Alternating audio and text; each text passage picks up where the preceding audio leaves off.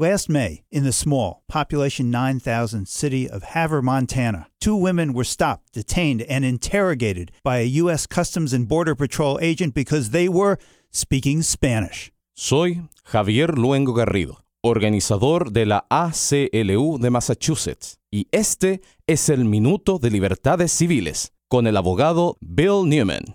This is not the first time that Martha Hernandez and Anna Suda were targeted by the local CBP officers. Last February, another agent saw them dancing at a bar in town, took their photo, and distributed it with the annotation, quote, "There are 2 Mexicans at the bar." A problem for a host of reasons, including that Ms. Hernandez was born in California and Ms. Suda in Texas. When they were detained in May, they asked the CBP supervisor if they would have been targeted had they been speaking French, to which the supervisor replied, "No, we don't do that."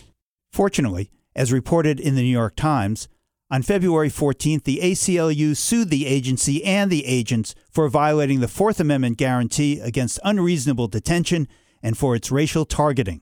The lawyer from the ACLU was quoted as saying that he saw the case as part of a bigger picture, a pattern of abusive conduct from an out-of-control federal agency. El Minuto de Libertades Civiles es posible gracias a ACLU, porque la libertad no puede defenderse a sí misma.